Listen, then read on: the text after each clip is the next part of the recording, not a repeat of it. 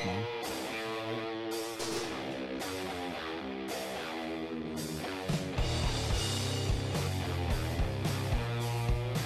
All right, welcome to the Chuck Shoot Podcast. This is exciting. I have a live guest here today of the very famous Craig Gass. He's I got my notes here. Sorry, stuttering all over. My guest is a hilarious comedian, actor. Used to work on the Howard Stern Show. He's appeared on King of Queens, Family Guy, Sex and the City, so much more. He's also open for two of my favorite bands, Motley Crue and Metallica. Yes. And he's a diehard Seahawks fan. So please welcome Craig Gass. Yay. Oh my God, yes. Oh my God. Thank you so much for being here. Crazy round of applause. Yeah. Oh my God. Right? Oh my God. Yeah, I'm excited to be here. And yes, I do love the Seahawks. I book a lot of my shows around the United States. No, yeah. Around Seahawks road games. You basically live my dream life. You book all your shows around Seahawks games, concerts, and Mariners games. Except for the Mariner thing. I'm not a big Mariner guy. Listen, it's not easy being a Mariners fan. Yeah. I mean, it's all they've given me is hemorrhoids, but it's but I am loyal, but the Mariners, God, they've not only killed my love of the Mariners, they've killed my love of baseball.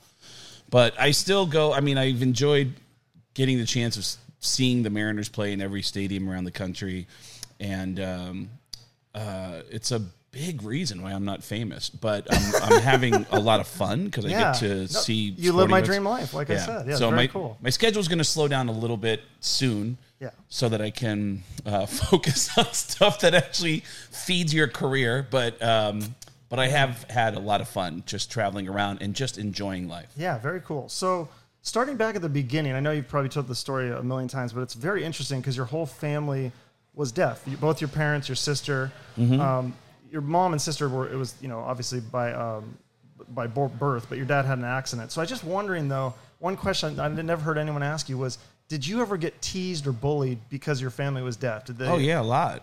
Really? Yeah, you would occasionally hear people making fun of my family, thinking that everyone in that group was deaf, so they would be assholes thinking that no one in that group could hear, but I could hear it, So it was, but I also got a thick skin, and also learned that you can laugh at that laughter is healing, and the most insensitive and the most outrageous deaf jokes I've ever heard were from my own deaf family. They would tell jokes that were just so fucked up. I love the one your sister told. Yeah, my sister last year, I threw her a surprise birthday party, and you could argue that anything for deaf people is a surprise, but I threw a surprise birthday party for my sister, and at dinner, my sister is signing to me in sign language, and she waved and said, "Do you want to hear a good joke?" And I said, "Sure." And then she said, "Me too." And I was like, "Oh my God, holy shit!" And that was so great. That joke was amazing. Do you use that in your stand-up, or? I do now, and I tell her about it. I go, "Man, your joke kills," and she goes, "Oh, that old hack deaf joke," and I'm like, "What?" And she's like, "Oh, all deaf people have been doing that for decades." And I'm like, "Wow, I've never heard that joke before." Classic, until she told it to me. But and then you used to work in the music business kind of as a kid, and that's how you made a lot of these connections. Yes. And you started doing the impressions at a young age. So is there any were you doing a lot of the same ones that you do now, or is there any that you did back then that you've kind of retired? What I did as a kid, growing up in Arizona, I'd go to keg parties in the desert. And I always had this knack for doing voices because growing up in a deaf family, I learned how to talk by copying all the voices I heard on TV. I couldn't learn how to talk for my family. Exactly. Yeah. I learned how to talk by copying all the voices I heard on TV. Going to keg parties here in the desert, people would go, "Craig, if we give you some Coke, will you do some impressions for us?" And I'd be like, "Fuck yeah." And I got really good at impressions, but I also developed a really bad Coke habit, and I had to figure out how to get away from that, and that took a long time. But but I remember early on, it was like whatever was going on as a teenager, which was like Cheers. I would do like Cliff Clavin, like that. In the early 1400s, they used to have cocaine parties in the desert. Yeah, sure. And then after a couple lines, be like, "Yeah, and then cocaine is kind of a stimulating drug that'll lead to your death. Yeah, sure. And it just kind of speeded up, and all my impressions got really bad. Nobody seemed to notice because everybody else was on coke. Right. Okay. But yeah, that's kind of where it started. And it's crazy because you start doing impressions for your friends, and it's just for fun.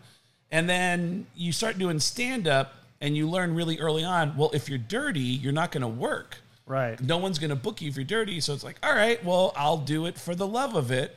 And you just work on it and work on it and work on it for fun.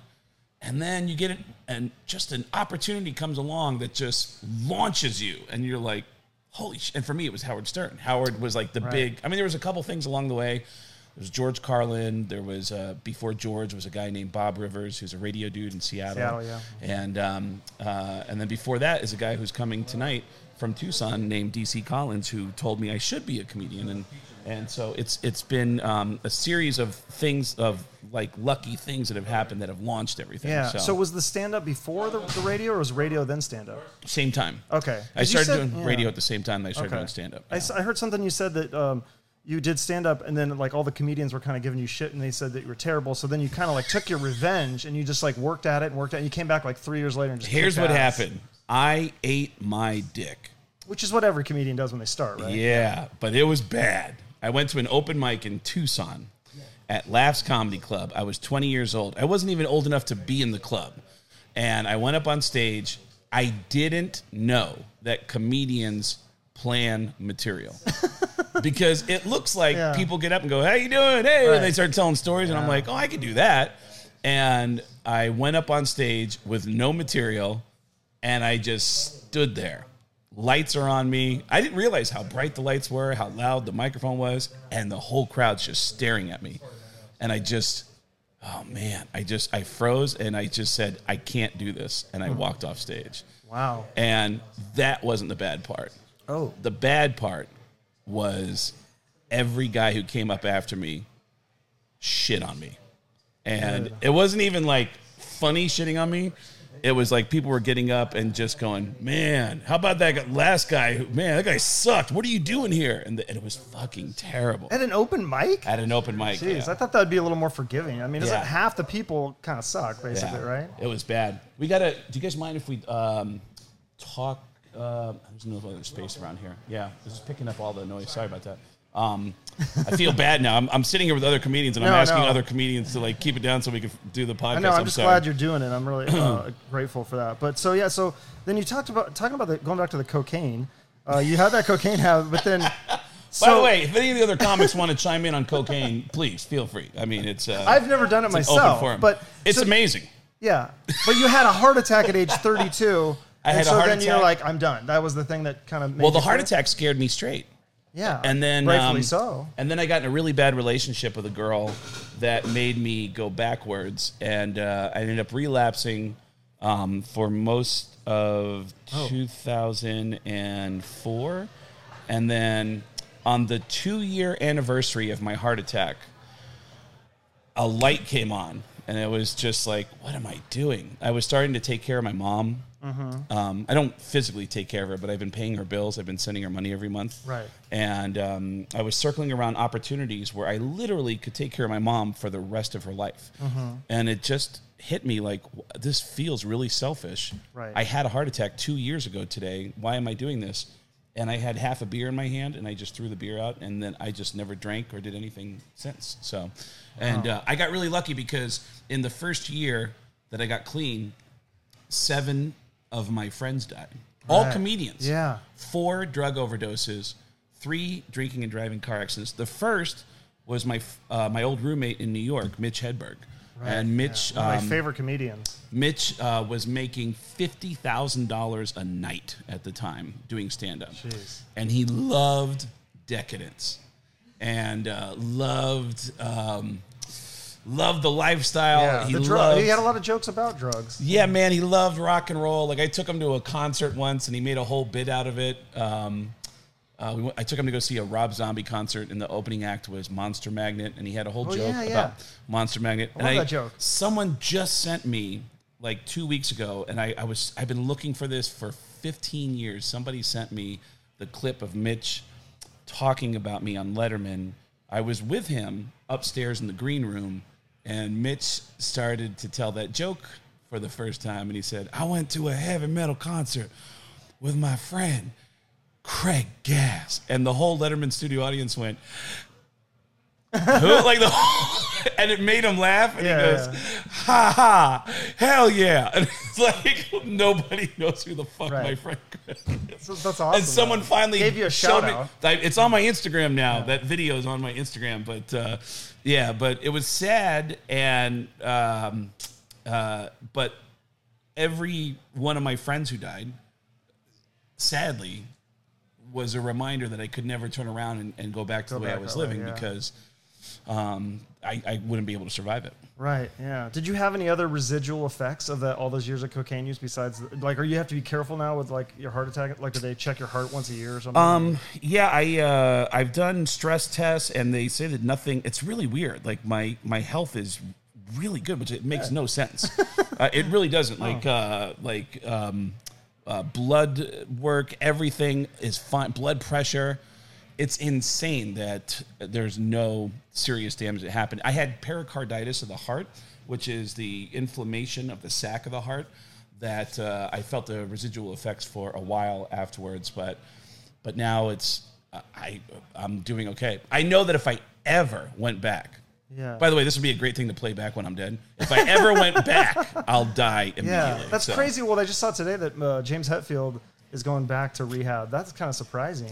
That bummed me out because James...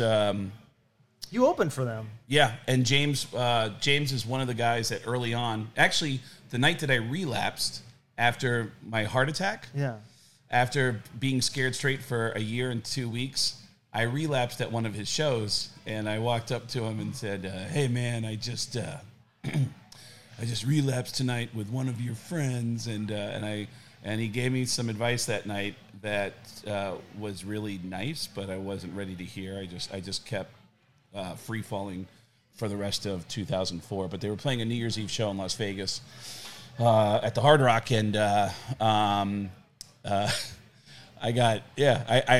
fucked my whole life up that night, and I bought a T-shirt from the concert. And every year when I get another year of sobriety, I put the T-shirt on. I wear that T-shirt every year on the day of on getting another year clean. So nice. So you don't really have as much temptation. It's been so long now, right? Then. You have to really want it. It's really crazy how many people I've been around, women that I was dating, friends, and we would be doing drugs and drinking to a level where we knew, like, man, this is bad.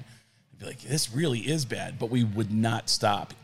And, you know, the signs were always there. There's always people who will die around you. There's always people who become a victim of it, and you see it, but you keep going. And I've heard people in Seattle, musician friends of mine, say that about when Kurt Cobain died, when Lane Staley died. There were people going, man, it's really terrible, and they kept doing heroin, even though, like, people were dying. Yeah. So because the list is so long. I mean, it was after Kurt Cobain, then Lane Staley, and it's like it's just the list. It wasn't the drummer of Alice in Chains too, or it was the bass player Mike Starr. That's what it was. Yeah, Mike Starr was. And it's crazy. And people are more mature about what that means. Growing up, it was always like, rehab's for quitters, you pussy. Pussy, you know. And now people are more mature about what recovery means. And if you know you have an issue, if you know you have a problem, is it the Brussels sprouts? That's me. Love Brussels sprouts. Yeah, that's how you stay healthy. Yeah. Brussels sprouts are good for you. That's what they say, man. I just think they're delicious. I just started trying Brussels sprouts literally with steak too. That's good. Oh yeah. Yeah.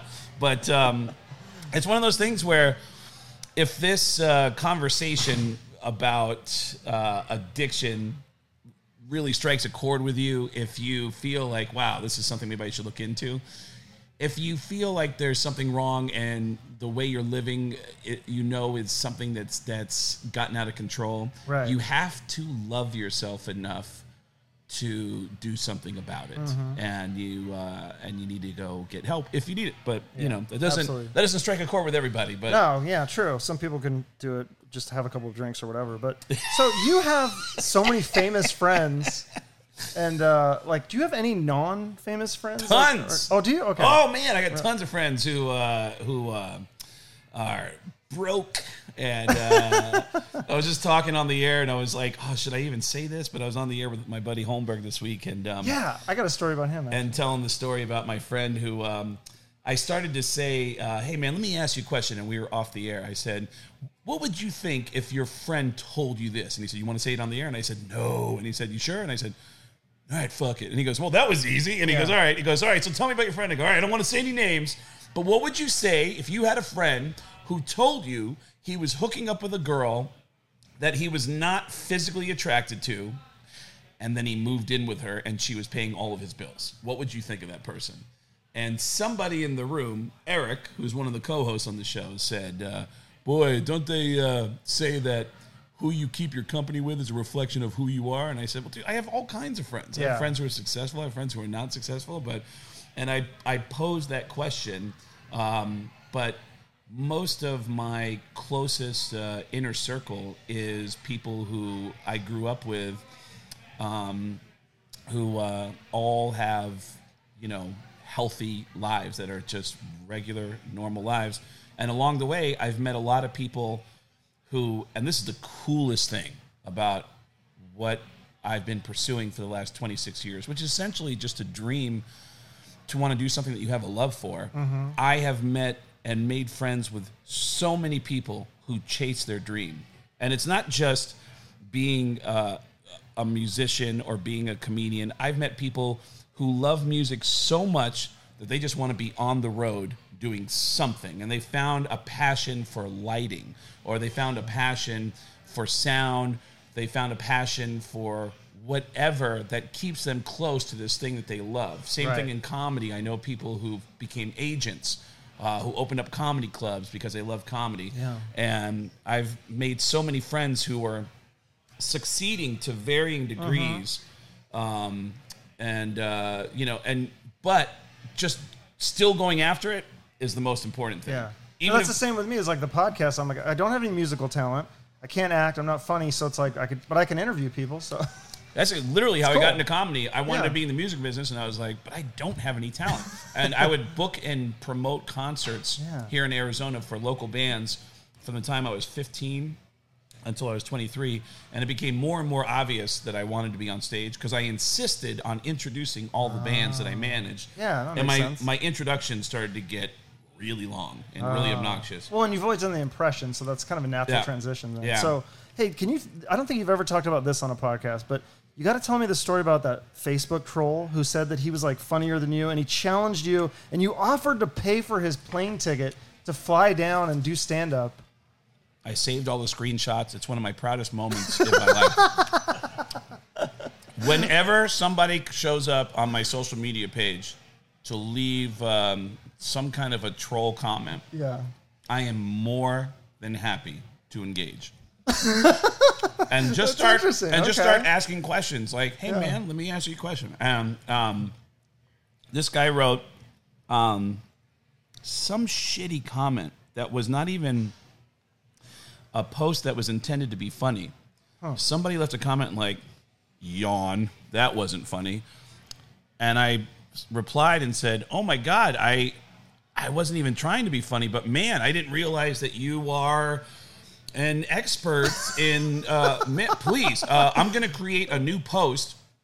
Follow me over there and please teach me, because I absolutely want to be better. And if you know what is good and not good, then by all means, and they made a whole new thread, and I said, hey, everybody, check out Fuckface Fred from the last post, who's such an expert on stand-up comedy that he's going to teach all of us how to be funny. Fred, this is your thread. So jump in and show me how it's done, and you, dude. Like tagged him in it, or he came in? Oh, yeah, okay. And there's hundreds of comments from people going, yeah, you piece of shit. What's up, Fred? You stupid fuck. And what's interesting is I've been doing that for years. Yeah. What was different about Fred is he went Donald Trump on me and actually doubled down. Oh, yeah. And said, you know what? I'm a successful businessman, but if I wanted to, I bet I could put together a funnier act than you in a month.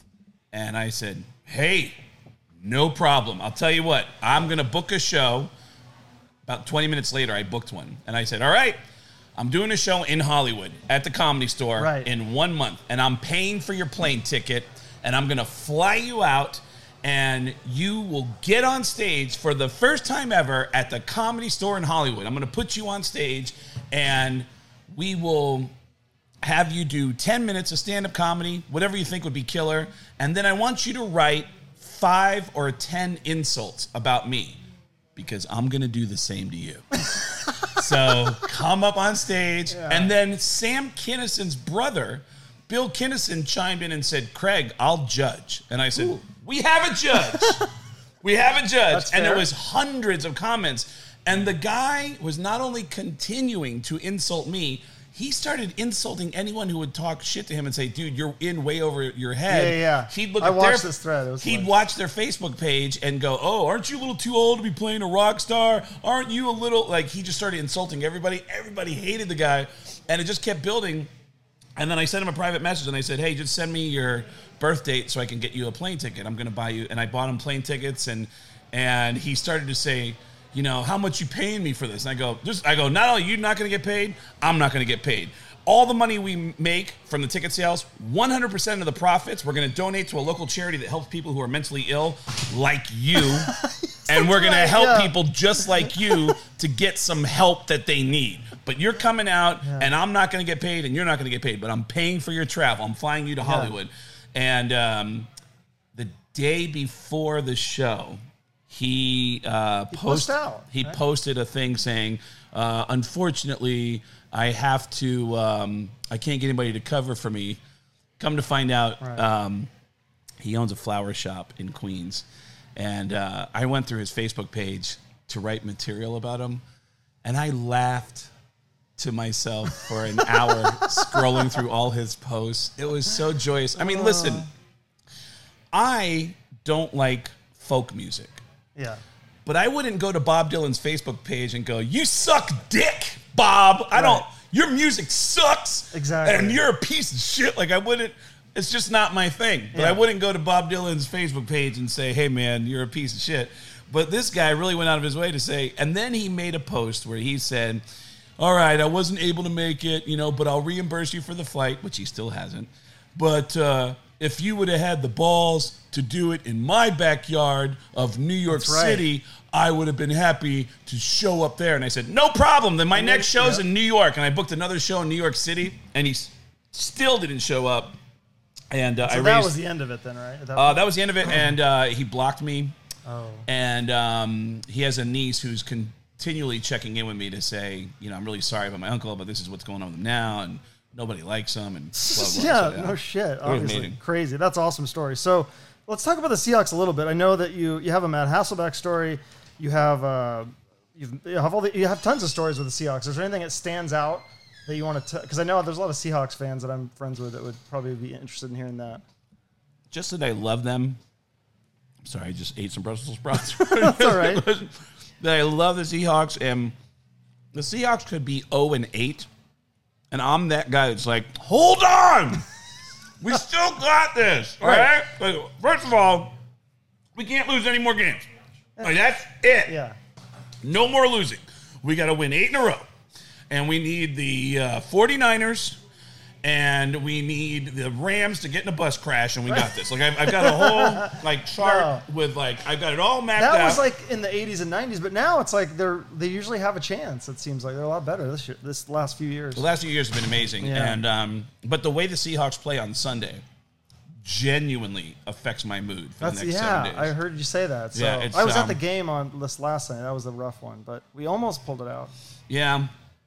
That bummed me out. You were at the game against the Saints? Yeah, and then I'm going this week, too. And you are, too, of course. Yes, I'll be there on Sunday. Awesome. So let's go talk about the music, too, because you and I actually like the same music. You started out in Quiet Riot and Motley Crue, Rat, and then now you're a big Pearl Jam. You like all the Seattle bands. You're friends with Mike McCready, but you actually opened for, like I said, Metallica and Motley Crue and stuff. Mm-hmm. So tell me the story about Lars Ulrich and how you pranked him on Stern, and then that's how you guys became friends. Well, it led to I was doing a radio show with a buddy of mine in St. Louis. There's this guy Woody who said that when I get to St. Louis that I could join his show anytime I want and just hang out all week. And when I got there, he had Lars Ulrich on the phone from Lars's house in San Francisco. And he thought it'd be funny to plug me into this conversation by saying, "Hey, Lars, you're not going to believe this, but Paul Stanley and Gene Simmons are in the studio and they want to talk to you." And Lars is like, "Is that really Paul Stanley and Gene Simmons there?" "It is, guys. Say hi." "Hey, Lars, this is Paul Stanley. And this is Gene Simmons from KISS. And I'm going to get right to the point, Lars. A lot of people steal from KISS. You know it, I know it, everybody knows it. But on the new Metallica record, I think you've gone a little too far. And I'll give you a perfect example. Name one song on the new Metallica record that you think is completely original." And Lars goes, "I think all the songs are pretty original." "Right, but if you had to pick one song." "If I had to pick one song, it'd probably be..." And he gave me a song title, and I said, "That's a great song, Lars. But I liked it a lot better the first time I heard it when it was called Beth." And he went, "How do you hear Beth in the middle of Metallica? It doesn't make any fucking sense." And he started arguing with a fake Paul Stanley and a fake Gene Simmons. And then my buddy started throwing in more celebrities. Like, "Hey, guess who else is here? Christopher Walken is here." "Hi, Lars. I love Metallica because I love cocaine." And he started talking to all the celebrities until my friend finally said, "Hey, Lars, you're not going to believe it. Sam Kinnison's here." And I go, "Hey, Lars, this is Sam Kinnison. And I don't know if you remember this, but you and I used to do a lot of coke back in the 80s. Oh! And Lars goes, "Didn't that guy die like 20 years ago?" I was like, "Yeah, it's really weird." And then my buddy finally revealed, "Hey, man, it's actually, we've been just busting your chops. This is a comedian named Craig Gass." And I said, "Lars, I'm sorry. I hope you have a good sense of humor." And he said, "Man, that was great. So are you going to be in St. Louis when we get there to perform?" And I said, "No, I live in New York, so I will not be here when you come here." And he said, "Well, the next time you come to a Metallica show, I'd love to hang out with you." And I was like, "Crazy. I'd love to hang out with you too." Yeah. I was super stoked about that. And then when I got back to New York, I was working on the Howard Stern show at the time, and our producer, Gary Delabate, ran up to me like a week later and said, "Hey, you're not going to believe this. I just got off the phone with somebody from Metallica's record label, from Elektra Records, and apparently one of the guys in Metallica is trying to get in touch with you, man. You got to fucking call this guy. It's fucking funny, man." And apparently Lars had tracked me down to buy me a plane ticket to fly me to Denver to do a promotion with him. And then I ended up doing a radio show with Lars, sight unseen.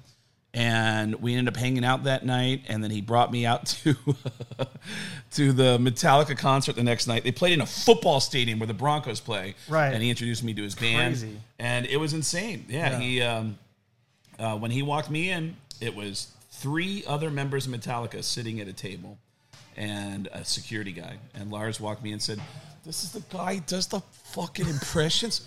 Do some impressions for my friends, huh?" And I'm doing impressions for 4 people in Metallica and a security guy. Crazy. And then at one point, his singer said, how do you learn how to do that? Like, do you like work on the impressions?" And I said, "No, I don't know if Lars told you, but I grew up in a really unusual circumstance." And Lars goes, "Dude, his whole family's retarded." I go, "They're not retarded. They're deaf. What the fuck? His whole family's retarded. They're a bunch of retards that couldn't learn how to talk." And I'm like, "No, you're fucking my whole story up, dude. Geez, it's not. They're deaf, man. They're not retarded." But yeah. So and then you do a Sebastian Bach impersonate, which I was like, you got to be the only person that does a Sebastian Bach impression, right? We did a roast of Corey Taylor from Slipknot, and the roast master was Sebastian Bach, and every time a joke was made about him, he couldn't not react. He just kept going, "Like I haven't heard that before. Hello." And he's like a big kid. He's a really likable guy, man. I mean, he is sincerely huge rock fan. No, definitely. He finally invited me. He's always like texting me to hang out. And there was one point where I actually was home, and it was his 50th birthday, and he had a birthday party, and I went to his house, and his whole house is just covered in really respectable music collections of all kinds. And he posts a lot of that stuff. Like, he has a lot of memorabilia. Yeah, he's amazing. He's amazing. Crazy. Are we okay on time? Or I think, what time is it? 10 till, so I don't know. 10 till? Let's do another 10 minutes. Okay, cool. So then you got to tell me the Gene Simmons. I know you've told this story before. The Gene Simmons, or the Kiss Cruise story, I guess is what it would be called. Well, I laughed so hard the first time I heard this. There was a crazy thing that happened where I started doing an impression of Gene Simmons on the Howard Stern show. And we didn't know at the time that the real Gene Simmons started getting hate mail because of all the awful shit that I was saying on the Howard Stern show. Right. And Gene Simmons got on a plane and flew to New York to confront me live on the air. And then I started developing this relationship with the band and their management and their crew. And then I got asked to perform on the Kiss cruise. And that is when I got to the peak of being friends with the band, and then I lost all the fans because I did something on the cruise that was a joke that was taken very seriously by a handful of people. Oops. I met a girl on the cruise who was the cruise director, and she said, "Oh my God, you're the comedian. You're the guy that does the voices, the Family Guy and King of Queens, and oh my God, do you want to do a funny announcement on the ship tomorrow morning?" And I was like, "Oh, fuck yes. Is everybody going to hear it?" And she goes, "Oh, it gets piped into every cabin." And the next morning, 3,000 Kiss fans at sea woke up to bing bong. Hey everybody, this is Paul Stanley. And this is Gene Simmons from Kiss. And we have a very important announcement. Do not panic, but we have a very important announcement about the Kiss cruise. It seems that the Kiss cruise has just hit an iceberg. Now, keep in mind, when I said we've hit an iceberg, we're in the middle of the fucking Bahamas. Right. There's no icebergs. There's no reason for you as an intelligent person to go, this ship's going down. Yeah. We're in the fucking Bahamas. But do not panic, because Kiss is going to take care of everybody. We actually have 3 packages to get you off the ship. First, we have the platinum package. It's $5,000. We'll put you in a life raft, and you have your own private photos taken with Kiss. Then we have the diamond package. Isn't that right, Paul? That's right, the diamond package. For $10,000, where we throw you in the ocean with Tommy and Eric, and then Kiss floats by on a raft, and we do a private acoustic show. Everything I said was stupid. But apparently, 2 or 3 of the passengers on the ship actually ran to the employees and said, "Is Kiss really going to charge us to get off the boat?" And they really thought that shit was going down, and that Kiss was standing at the exits waiting for everybody to get out their credit cards. But yeah, it's pretty weird. There's been a lot of weird moments along the way like that. But what was cool about it is Kiss had a great sense of humor about it. That's cool. Yeah. So you're still friends with them. They're so cool about it. Yeah, they still let me go to shows, and then I'll go to shows, and Gene will. They'll give me passes where I can go anywhere I want. Yeah. And I'll see Gene walking out in his costume, and I'll go, have fun, buddy. And I just kind of walk away from him. I'm scared of him. Right. And then I'll, as I'm walking towards the stage, there'll always be like employees who are like, "Craig, Gene's trying to get a hold of you. Craig, look, Gene wants you." And I'll turn around, and Gene will be standing next to some people, and he'll say, "Come here. Come here." And I go, "Oh, what's going on?" He's like, "These are my friends. I want you to entertain them. Go." And I go, "Oh, okay. Hey, what's going on, guys?" He goes, "No, impressions. Come on, impressions. Let's go." "Oh, all right. What do you guys like? Do you guys like Al Pacino or Tracy Morgan?" And then I'll start doing impressions for them. And then I remember one night, one of his friends said, "Wow, how'd you learn how to do that?" And I said, I grew up in a family that's deaf. I don't know if Gene told you." And they're like, "Really? Is that true?" And Gene Simmons goes, "It's true. His family's deaf, and he's dumb." And I went, "What the fuck? Why are you like? I'm here entertaining your friends. Yeah. Why are you going to do this to me?" But yeah, it's crazy. But it's turned into a really nice friendship. His son, Nick, comes to the Comedy Store. Oh. Pretty regularly, and he says that he's been telling me, like, "Dude, when you showed up doing that impression of my dad, like, it was right when my dad started to get a sense of humor about himself. Like, if you would have shown up even 5 years earlier, my dad would have murdered you." Right. But he had just started to develop a sense of humor about himself, so you showed up at the right time. So I got lucky. That's cool. So you've seen a lot of shows. You do all these sporting events. Do you ever just have like a quiet night at home, Netflix or like? Every night after a show. Oh, really? When I Okay. get done here, we'll do a comedy show, have some laughs, hang out with friends, back in my hotel, glass of chocolate milk, ESPN. Nice. Yep. Analyzing how many games in a row the Seahawks need to get to have home field advantage to make it all the way to the Super Bowl. Yeah. Well, we still got a lot. And ways how to many go this year. how many teams in the American League West have to die in the next few days for the Mariners to get in the playoffs? Yeah, I think that season's shot for them. But Yeah, it's always shot in April. so I've never heard you do like all your impressions in a row. Yep. Can we try? I tried to look for like a reel. You don't have like a reel of. No, people just put random shit online and people post all this stuff together. I've never really tried to do them all in a row. Do you want to try that right now since we have like 5 minutes? I'll do. Here's what I'll do. I'll tell you like the fun process of doing it because Okay. I think it's funnier to explain how I'll call friends Yeah. and try out my impressions on them, and because they know the impressions that I can do, but they don't know the impressions that. Like I'll get a homework assignment from Family Guy or from Disney, and I'll go, "Hey, tell me if this sounds right." And my friends will be really critical. Then I'll get defensive. And I'll say, like, well, that's not what I'm trying to do. I'll get super defensive. Like, my friends will listen and go, that doesn't sound like Arnold Schwarzenegger. And I'll go, dude, it's Arnold Schwarzenegger after a bad car accident. So that way I can get away with, Arnold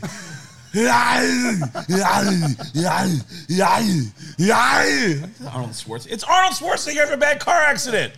So with that in mind, I know I can't do a Mark Wahlberg impression. But what I can do is something I call out of breath Mark Wahlberg, which already lowers your expectations. And it's just simply being out of breath and going, guys, are you serious? Come on, man. You got to help me out. There was a car accident out front. You got to... Arnold Schwarzenegger just got in a bad car accident. Yeah. You got to help me get some bodies out. Yeah. Come on, feel it. Feel the vibration. Yeah. So Does he get? I heard he gets mad if you call him Marky Mark, but I always accidentally call him Marky Mark every time. I don't know how sensitive it is. I've never run into him, so I don't know. That's one person that you have. Is there other people that you haven't met that are on your bucket list to like hang out with or? No. I continually get introduced to people who I respect and admire, but there's no one person that... I mean, there's people that this might sound really silly, but there's people that I'll see that I'll go, man, I can't wait to be friends with that dude. I just know that guy and I are going to click. Yeah. And I thought the same thing about Howard Stern. I just knew I was going to work with him someday. Yeah. And I sent him a tape, and they called me the next day. Wow. What's he like? I mean, he's kind of he always talks about it on the air. He's kind of more of a recluse and kind of a shut-in and doesn't like to go out. Did you ever get to like hang out with him and the Stern staff when you worked there? Or? Yeah, he's an introvert. There was a couple times when the guys would all get together for card games at somebody's place, like at Doug's house, Doug Goodstein. But I hung out with all the different guys that work on the show, and a lot of them at concerts. Like Richard, I would definitely hang out with at metal shows and stuff. Course, that makes sense. I never hung out with Robin outside. And Robin, I saw Fred a couple times doing his King Norris band, and Howard a couple of times. The first time I ever did Howard's show, he came out to see me at a comedy club that night. Wow. Yeah, and the place was packed, and it was crazy because people started chanting his name when he walked in. It was fucking nuts. Oh, he didn't wear disguise or something? Or? He said this all the time. He is impossible to disguise. He's 6'6", true. 6'4", whatever, and he's very hard to disguise. You know from his frame, like, holy shit, that's Howard Stern. So yeah, and when you're asking me to do like all my impressions in a row, I just thought like, man, I don't even know all the impressions I do. So. I think you did most of them. You didn't do Gilbert Godfrey or Tom Arnold or Adam Sandler. Or Tom Arnold is very simple. I love it. You just got to do some coke. That's a whole impression. It's great, and I like fat women and cocaine. And but yeah, it's I don't think of them all like racing through all of them. I just I love hearing stories about one guy and just kind of exploring that one personality. It's just kind of funny to me, but. How come they didn't have you on the Alec Baldwin roast? You do a perfect Alec Baldwin. I told Jeff, I worked with Jeff 2 weeks before. Me and Jeff and Dave Attell did I saw that picture, yeah. He's couple of shows. Jeff and Dave have always been really nice to me, but I didn't start out with Jeff and Dave. They're not part of my clique, but we always see each other. We always run into each other. Random places, too. Like, I ran into Jeff backstage at a Josh Groban show. I was asked to go out and get Jeff and give him a laminate so he can come back and talk to Josh Groban. And so it's like random spots that Attell I will only see at a comedy club. I don't think I've ever seen him outside of a comedy club. Although we did hang out a lot when we did those Bump and Mike shows together. So, but there are comedians. It's not uncommon to hang out with a comedian friend of yours in New York on a Tuesday night, and then run into them again in LA on Wednesday night and hang out. And it's you know, because we're always bouncing back and forth between LA and New York. So Yeah. not uncommon, but because Alec Baldwin didn't he call you, or he's got your number or something, right? Doesn't he call you? But you said have you his don't number. answer the. Oh, you have his number now. yeah, 'Cause you I've said had his before number you- ever since we worked I together thought on it was that. something like you don't answer if it says blocked call. You won't answer it because it's like makes you too nervous. Because I won't answer if it's a block call because that's either a really famous person or it's a old coke dealer that I used to hang out with, and I don't want to talk to either of them because that puts me on the spot, and makes me feel nervous. But yeah, Alec, we worked together on that show Las Vegas, and it's weird. There's a lot of phone numbers that I have in my phone where I just scroll through and I go, I don't want to bother that guy, and I just don't want to bug the guy. But yeah, man, I'm glad I got a chance to talk to you. I was excited to when you hit me up. I looked at your picture and it was just wearing a Seahawks thing, and I was like, I remember meeting that guy because we met in downtown Phoenix Super Bowl weekend. and I recognized you. Yeah. And you're like, oh, you made me feel like a celebrity. I was like, you Yeah. are a celebrity. So it's cool. Yeah. Dude, You're I like will, really nice. Anybody who talks to me, and I have a lot of friends who will go out of their way to not get recognized by people. If I get recognized by somebody, I have talked to people until they get to the point where they go, all right, we have to leave. And I go, dude, want to fucking hang out? Come on, man. Yeah. I did it in my apartment building in Los Angeles. Some guy was walking down the hall, and he goes, Craig Gass, what are you doing here? And I go, I fucking live here, dude. What's up? And the girl I was living with at the time, I threw the door and I go, babe, get out of here. This guy knows who I am. And I tell him, I go, yeah, man, I live right here in this apartment right here. And it wasn't until later I was like, why did I do that? Like, I'm pointing and going, this place is empty 28 days a month, right there. Lots of cool shit. Go on in, get whatever you want. Like, oh, that was bad. But yeah, man, thank you, man. We're gonna we're gonna do this. Let's get ready to start the show. So Okay, thank you so much. do we have any for coming. parting? Just, you said your charity that you're passionate about is the National Association for the Deaf. Obviously, check you out on social media, and your website is all your tour dates and everything. Right? Yep, getgas.com. Get gas with 2 S's, and yeah, you can find all the links there. And thank you for making time. Thank for me you today. so much, dude. You're like you're the biggest name I got on this podcast. That's awesome. That's Well, very cool. you got a lot of work to do. Get out there and get some bigger names, man. I will. Thank you. All right, thank you.